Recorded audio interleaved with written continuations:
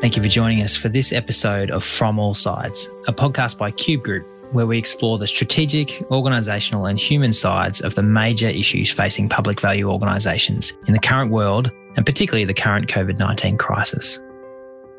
Our current series focuses on the different ways this global pandemic impacts public service leaders and their organisations. We discuss the ways we can be better prepared to lead Australia as response moves into recovery. More information on each episode is on our website, cubegroup.com.au. We hope you enjoy the conversation. Today is March 24th, 2021, and we're continuing through a period of noting 1 year since the COVID-19 pandemic dramatically changed all our lives in different ways. This week marks the 1 year anniversary of Victoria and New South Wales entering into a shutdown of all non-essential activities to control the spread of the virus. Schools, places of work, non-essential shops were all closed. Remote working and learning began en masse and stay-at-home orders commenced.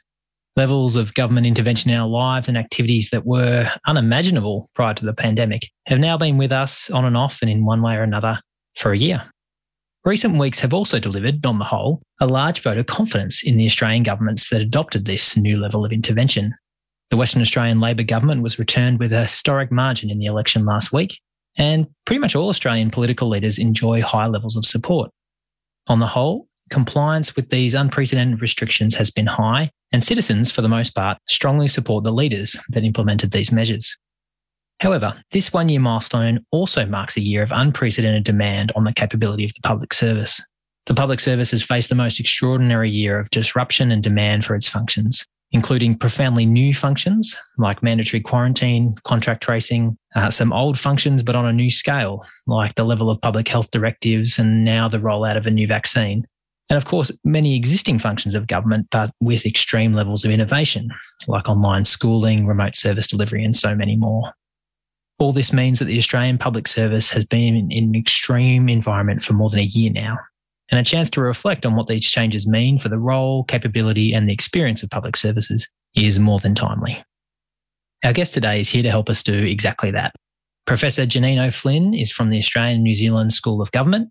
Janine is a Professor of Public Management at ANZSOG and at the University of Melbourne. Her teaching and research in public management is focused on reform and public sector relationships, including the interface with external partners of government in the delivery of public value.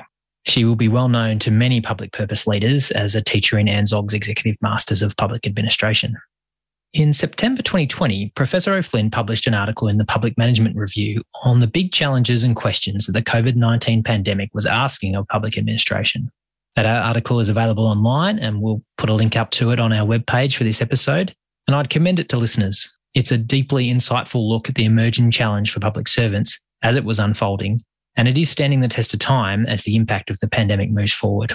That article, as well as Janine's other reflections on the pandemic and its impact on the public service, are the topic of our conversation today.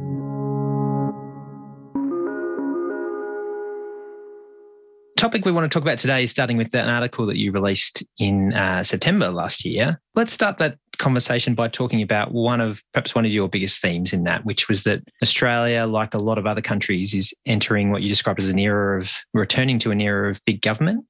I suppose to start with how profound a change that move back to big government has been, and whether you see it as something that's temporary or do you see it as something that might stay with us for a bit longer than that? To me, we've just seen this massive expansion, both on the spending side of government, which was necessary, but also the expectations about what government is going to do.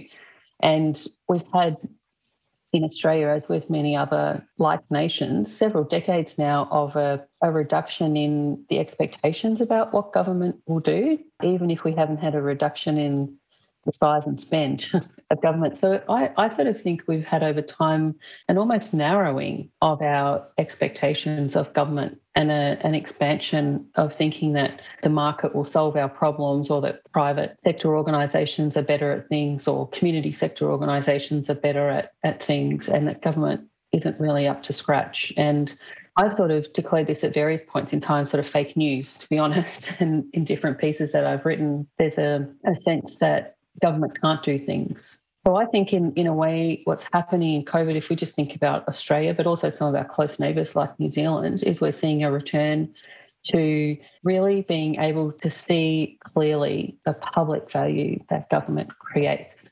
It is without question in sort of every part of what's happening around the world. The sort of catalyst for rapid vaccine has been fueled by government, not just in the short term, but also the long term. All of that investment in R&D and so on, which has allowed private and public organisations and interests to come together at a point in time to do that in a way that we thought was undoable, unthinkable very shortly ago, to be able to develop a vaccine and start rolling it out, and to see even some of the countries who have had terrible sort of experiences during COVID roll out that in a logistical way, which is just mind-boggling. The US seems to be doing an extraordinary job of that, and the UK.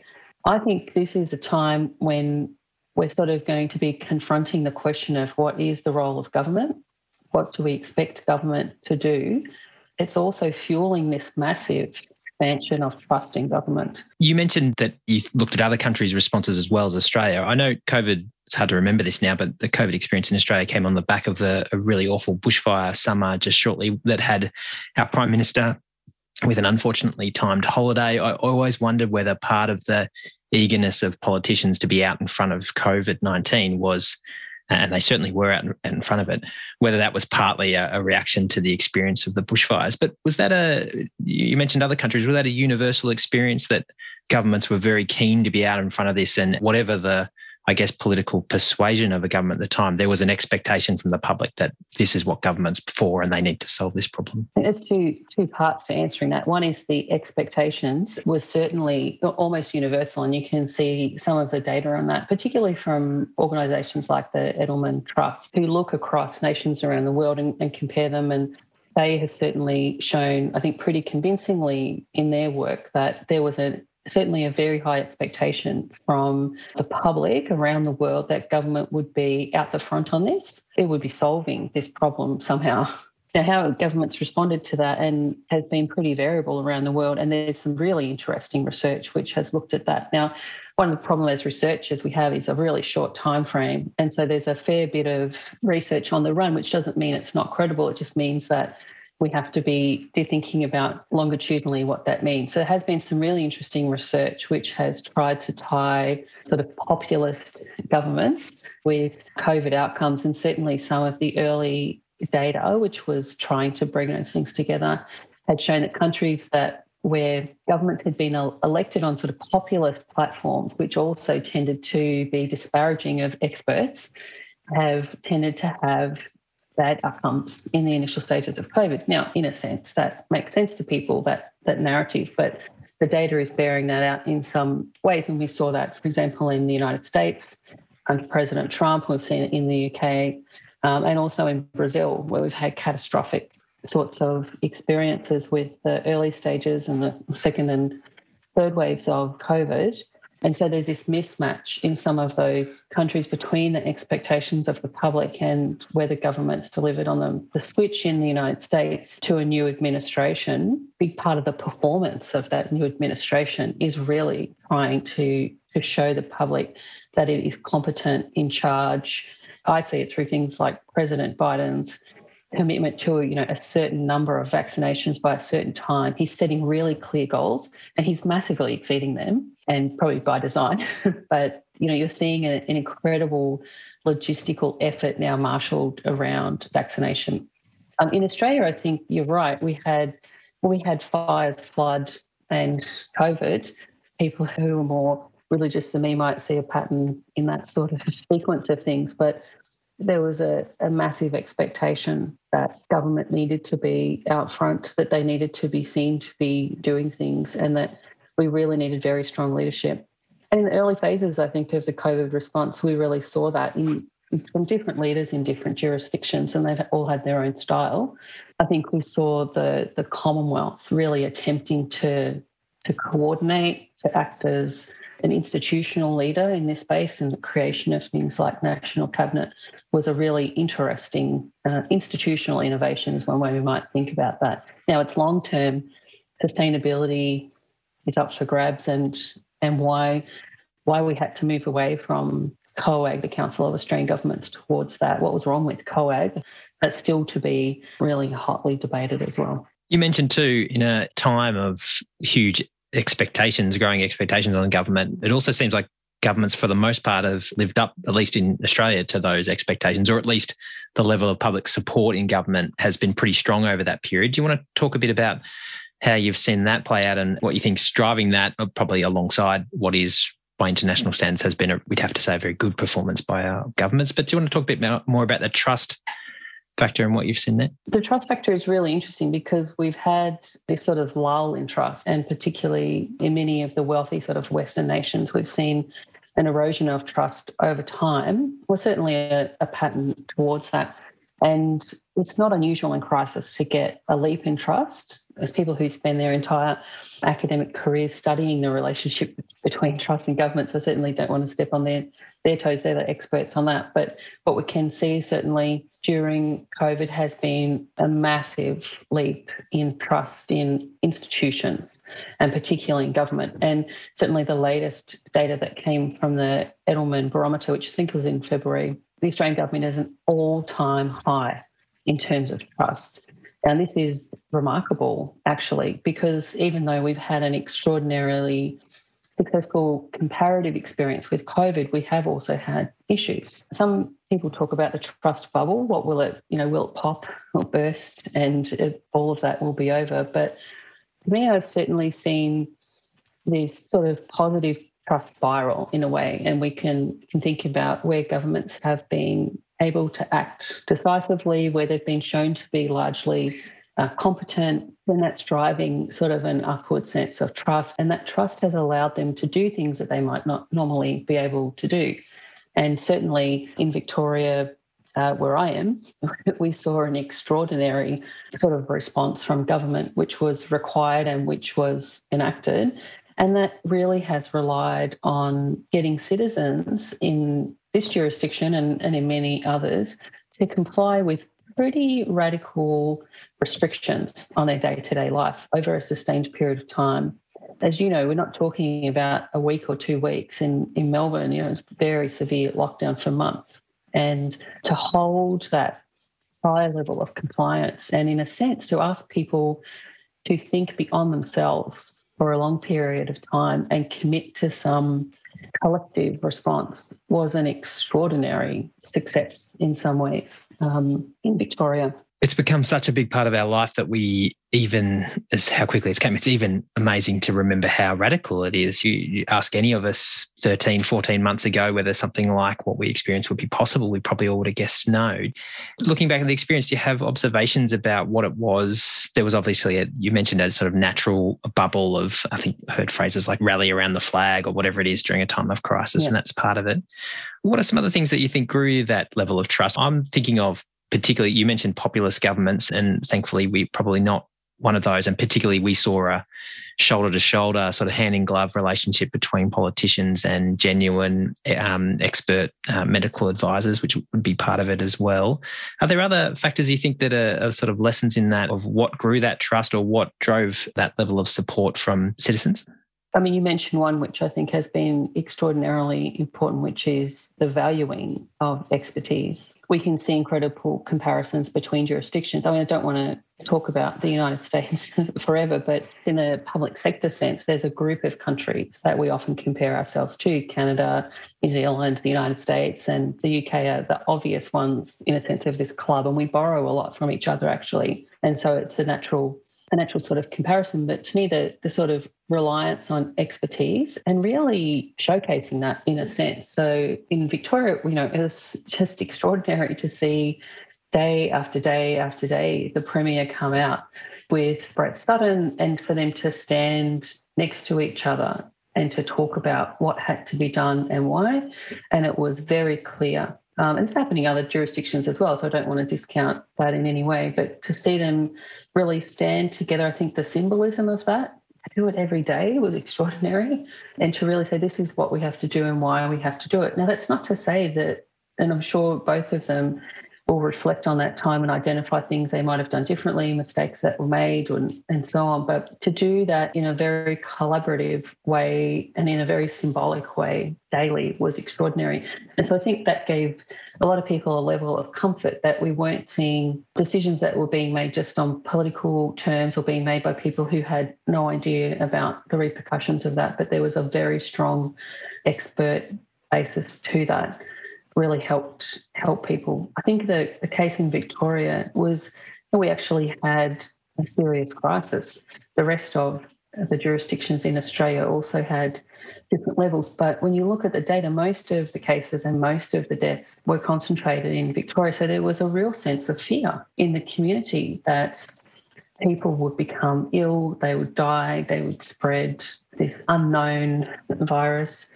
Who knew what the repercussions of that would be? And some of the stories that came out of, for example, aged care facilities were just horrific.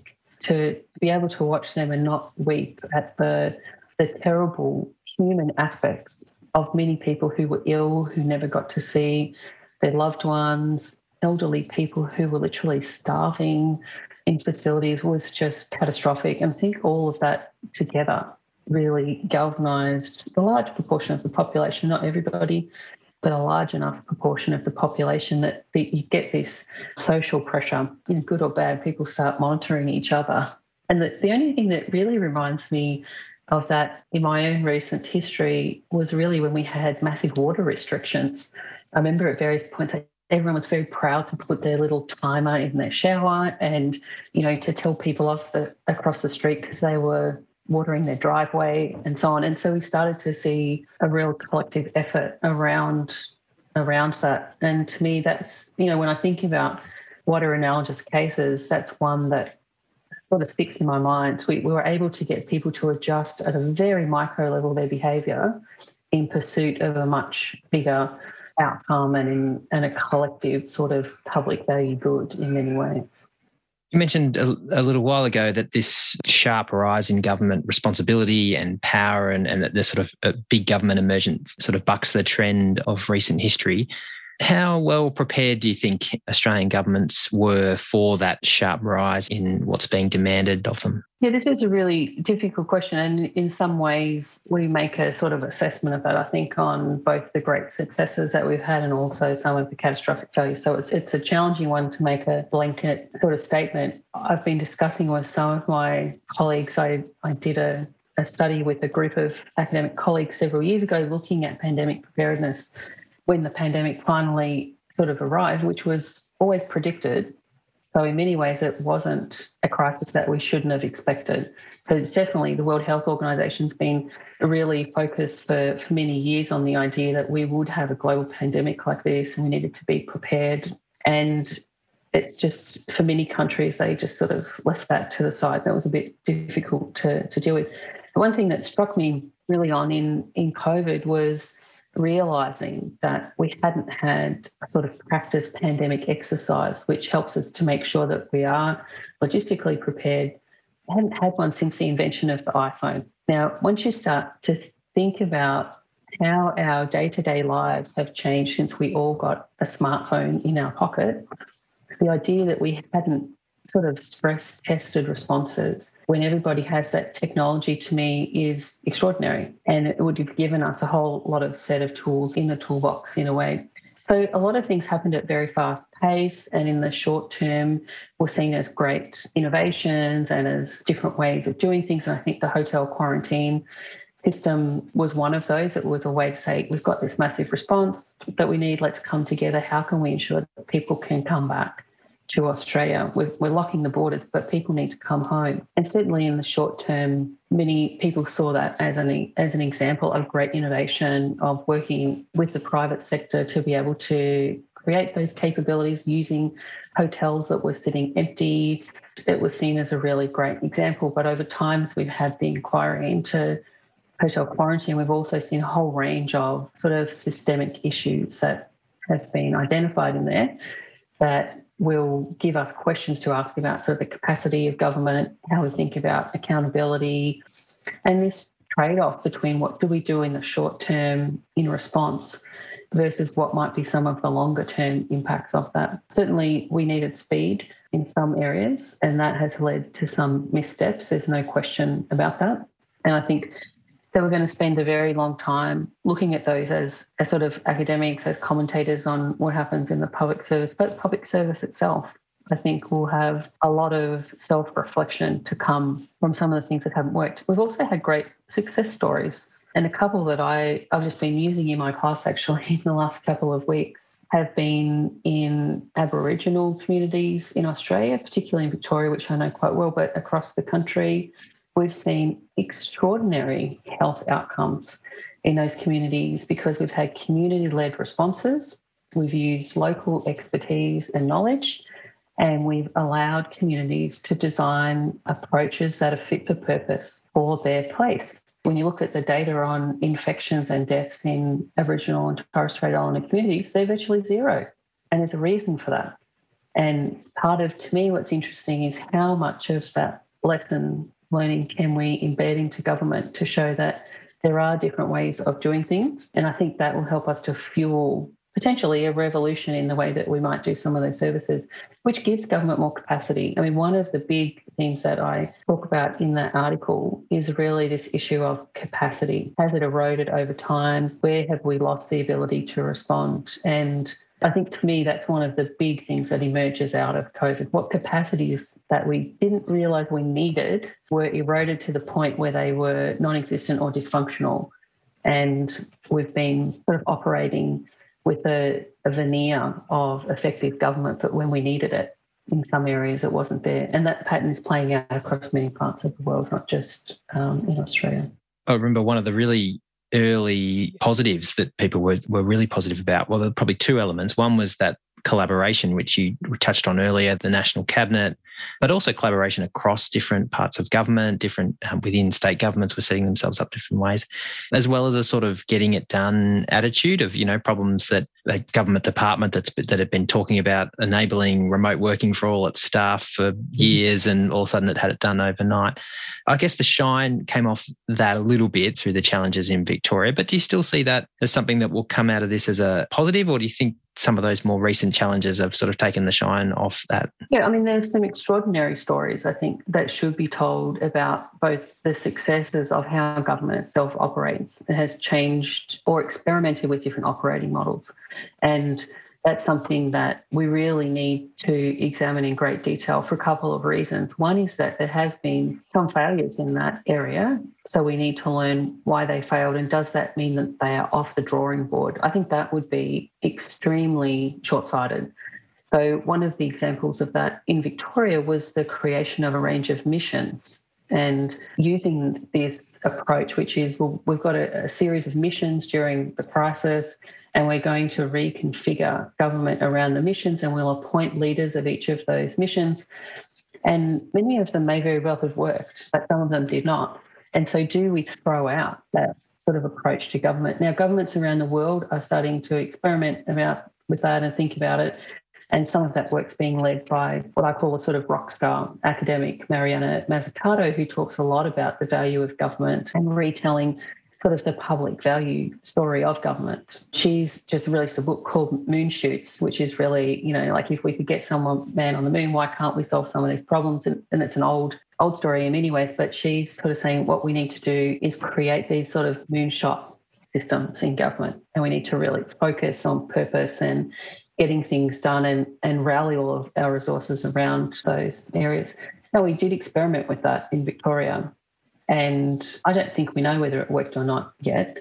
My fear is that looking at something like hotel quarantine, where we saw a lot of questions raised around accountability and responsibility and decision-making and so on, that experiment will end. And we'll say that model didn't work, it's gone. And it can be an extremely powerful brake on innovation, actually. And I've seen that in other research I've done and spent a lot of time looking at the creation of Indigenous coordination centres across Australia several years ago. And I remember someone saying to me during that, when we were doing field work and data collection, that a senior person said, well, the first time we had to front up to Senate estimates and we were asked why we hadn't solved this intractable problem in a year using this new model, we knew it was over, because we could never never be able to deliver on that promise. So I worry a little bit that some of the failings, and we were bound to have them in a crisis of this scale and scope, and fast-moving global crisis, which has hit on every aspect of people's lives, social and economic and political, in a range of ways, that we were going to make mistakes and we were going to fail at some things. It was just absolutely predictable. Now, what they would be, we don't know. But to write off different ways of doing, I think, would be really problematic. Many people often ask me, why can't we take lessons from crisis, particularly when people are interested in collaboration? Why can we collaborate so well during bushfires or floods, and why can't we take that into our business as usual? And there's many reasons for that, but we've had now a prolonged crisis, a year plus. It's going to still be with us for a while, and it's almost becoming business as usual, isn't it? I mean, the working from home thing has showed us that people can be highly functional and productive without having to be sitting in the line of sight of their boss. I mean, we monitor people in other ways now, but I think we've shown that experiment, the working from home, working remotely, distributed models of working in many areas is perfectly fine and it's been productive, although it can lead, and perhaps we'll talk about later, to some negative sort of outcomes as well. I think that there's a lot for us to take from this in how we might reimagine how we do government. We've got an extraordinary opportunity. We've shown that government is an extraordinary catalyst of value creation. It's done everything from, support industries to save lives. I don't really like using that word, but, like entire educational systems moving to remote delivery of education across every level of learning. And just across all of these sort of areas of government, we've seen this incredible action.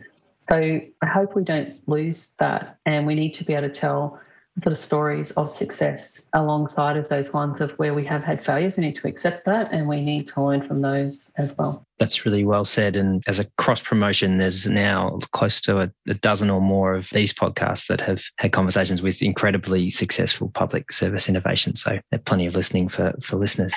Look, the other big theme of your paper, the COVID-19 pandemic, is exacerbating sort of underlying vulnerabilities, weaknesses, disadvantages in our community. Do you want to talk a bit about probably the major themes you're seeing there, and maybe sticking with our theme of what does this mean for government?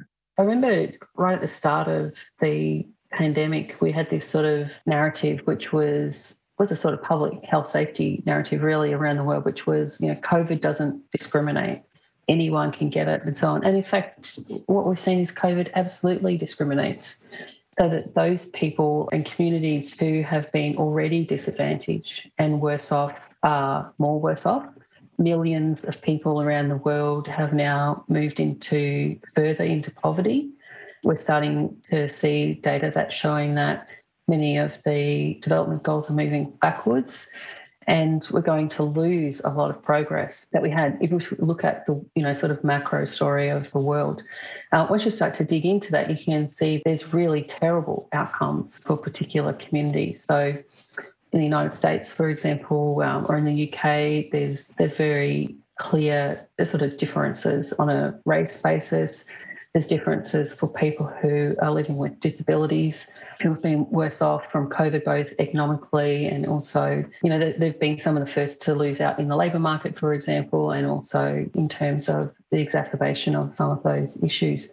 The disadvantage story is that it has meant that many people are more disadvantaged than they were before. We're also going to see, if we just think about Australia, we're going to actually see a lot of people pretty soon coming off of what has been very generous government support to keep people attached to the workplace through JobKeeper. And I think we're going to see a wave of more disadvantage coming. And I'm not the only person sort of saying that. But what does it mean for government? It means many things. One is that, because we've had COVID and people haven't been able to, they've been sort of essentially locked up at home, we're going to have a massive queue of demand for government across a whole range of areas, whether that's in terms of people being able to start re-accessing things like elective surgery always problematic in Australia. We've never solved the elective surgery waiting list problem yet that I know of, and now we've got a backlog. I mean, along the way, there's been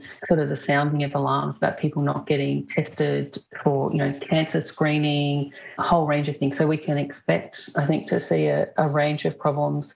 And of course, we've got great potential, I think, for an almost explosion in issues around family violence, mental health issues, because people have, in many cases, been contained in physical spaces in a way that they may not have wanted to be and haven't been able to leave.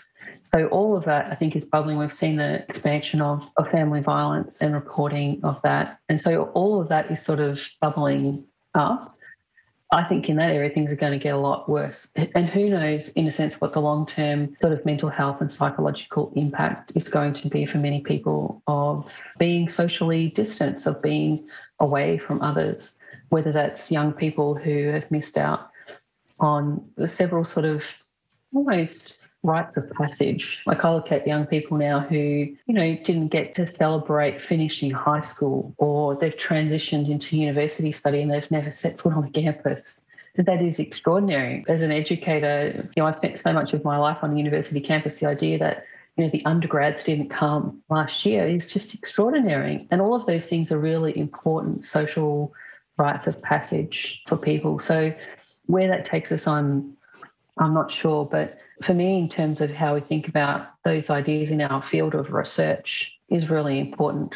They've often been sitting on the sidelines, many great people doing excellent research and advocacy in these areas, but I think it's time for them to come centre stage. And I sort of made that case in the paper that these ideas about social justice and equity need to come back into the centre of the field, which used to deal with them a lot, but has really sort of marginalised them over time and be much more interested in things like the mechanisms of government, how we go about doing it, rather than some of these more difficult moral and social questions, I think. Those are really well made points. And the thought for me too is just how long those issues will be with us. The COVID's probably got some more time with us before we're truly done of it, but hopefully the vaccine will move relatively quickly on that. Some of these impacts you're talking about they're multi-year, even impacting significant generations. Yeah. Let's come back to the public service. I know that's been a theme of yours, and I wonder if we could talk a bit about the experience of public servants. You work closely with public servants through ANZOG and through others. Why don't you tell us a bit about what you've observed from the outside as a close friend of the public service, the experience of public servants is like, and probably your thoughts about them going to this next period of what would very well be just as busy as the last year has been?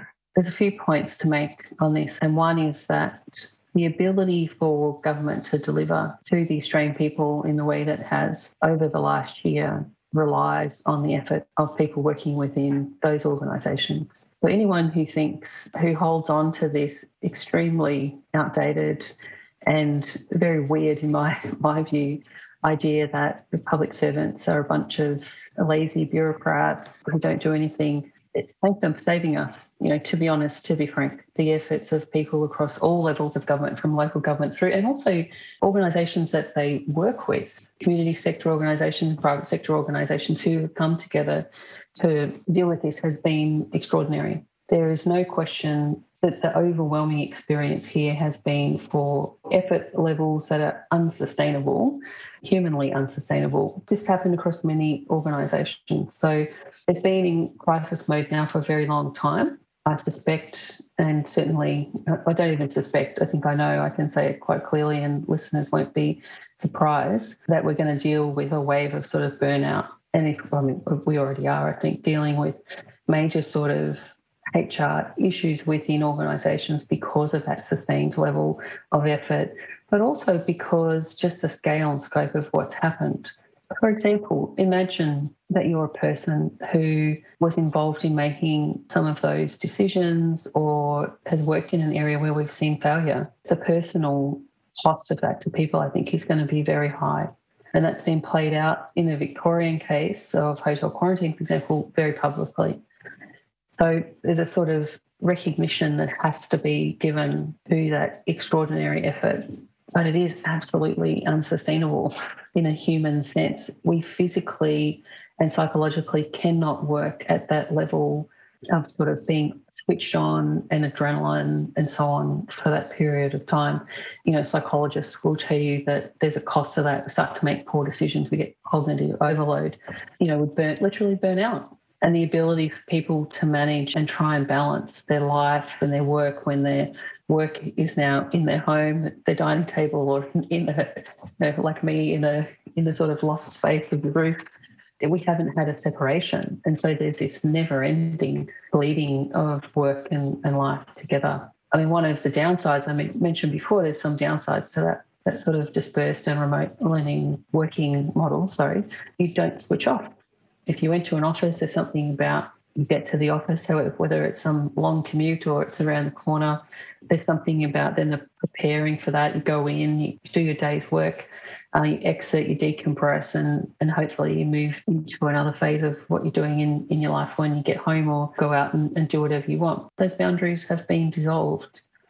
And I think that we're really going to see the effects of that for some time to come. People have put in extraordinary effort, but the ability for government to act has really been on the back of that extraordinary commitment that public servants have to the communities that they serve. You know, we have a sort of healthy sport in Australia of bureaucrat bashing.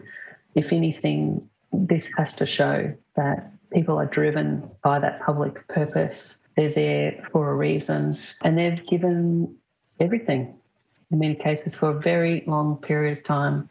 And at some stage, we have to stop and acknowledge that. Our guest today has been Professor Janine O'Flynn from ANZSOG. Janine, thanks so much for speaking with us today. Thanks for having me.